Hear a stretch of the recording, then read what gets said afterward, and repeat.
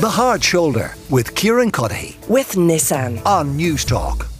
Now, the Rose of Tralee is into the second half tonight. Another 15 more roses will grace the stage before a winner is finally crowned for 2022. It is a strange event, half beauty pageant, half kind of entertainment in the purest sense. It's 60 years since the beginning of the festival, but how did it actually start out and how has it changed down through the years? Joining me now in studio to chart the history of the Rose of Tralee Festival is Newstalk's own Simon Tierney, who tells me he's a regular and fascinated watcher.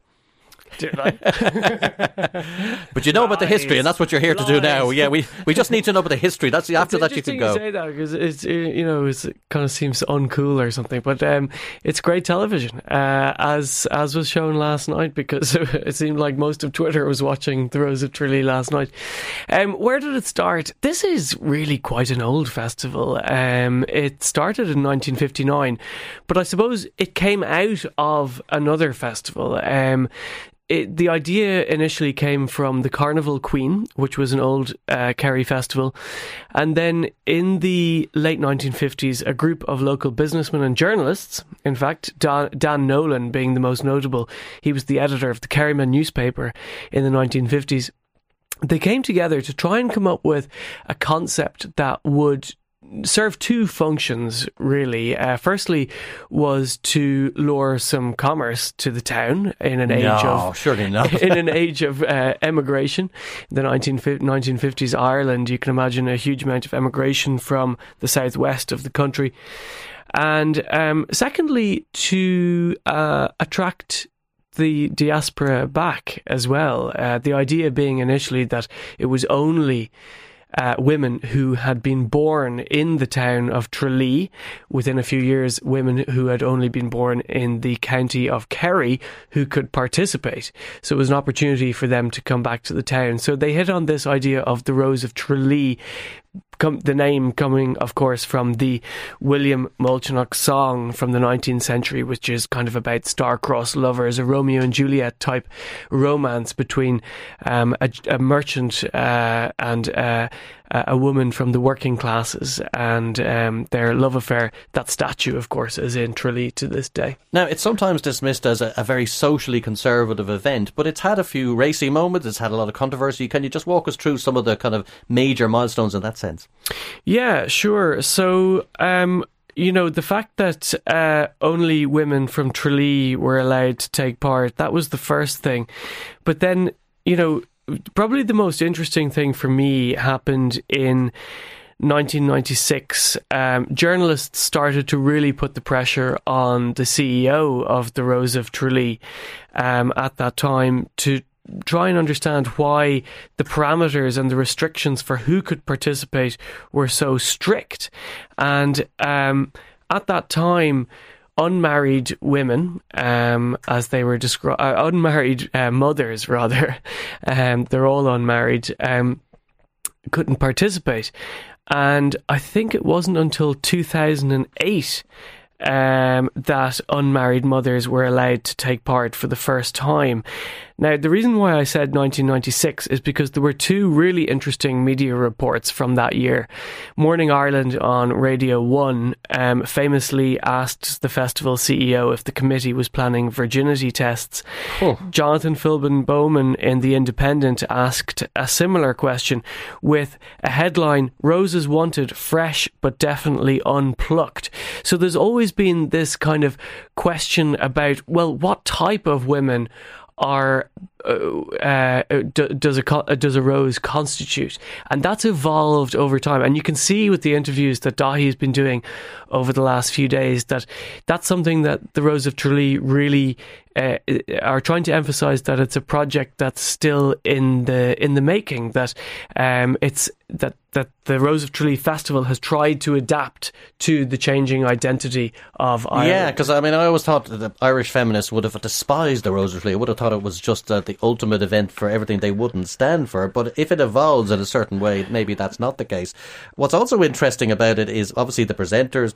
We've tried all sorts of different people over the years, but this was something that in the 1960s really seemed to hit a high point. I was amazed in your notes that you've given me that the Rose of Tralee winner of 1967 flew to Washington, D.C. to have tea with President Lyndon Baines Johnson in the White House.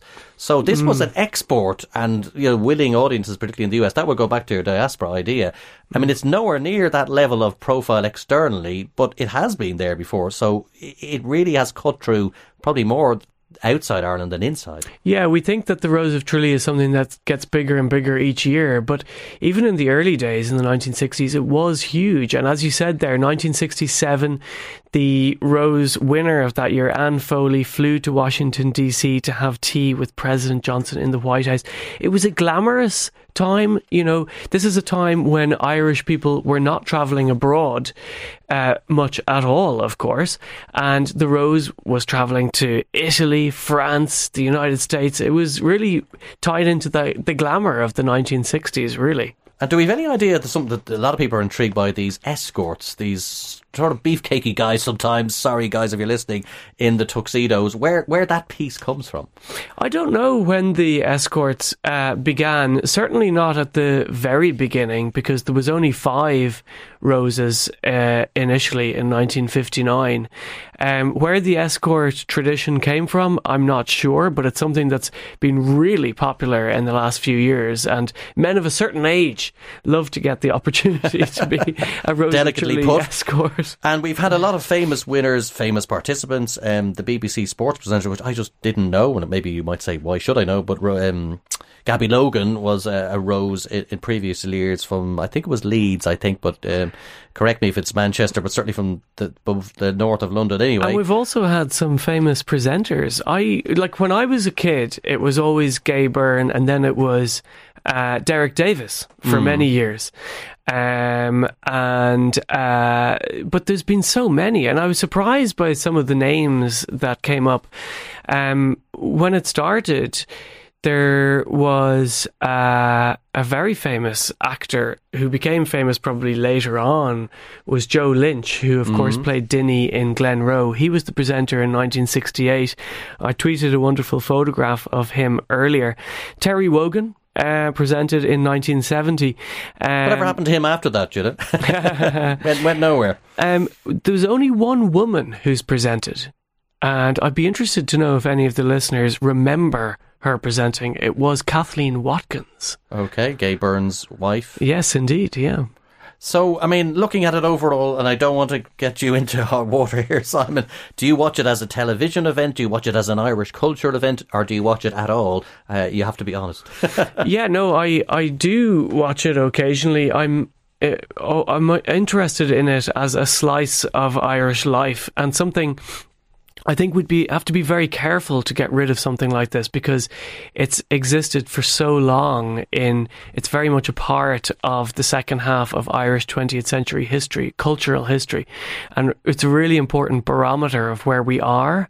When you go through the Irish newspaper archives every year, there's so much material about the Rose of Tralee, and you can chart the evolution of what we were doing, what was considered acceptable, what was in fashion, what was trendy for us as a nation through the Rose of Tralee. So it's a really important through line for us as a people in the second half of the 20th century. Where does it go from here? I'm not sure. And you will win the prize for the greatest intellectualisation of the Rose of Tralee I've ever heard on this station before. Thank you very much. Very interesting. Simon Tierney on the history of the Rose of Tralee, which the second part of which takes place later tonight. We will get a winner. Coming up next, will Robert Troy survive as a Minister of State? The Hard Shoulder with Kieran Cuddihy. With Nissan. Weekdays from 4 on Newstalk.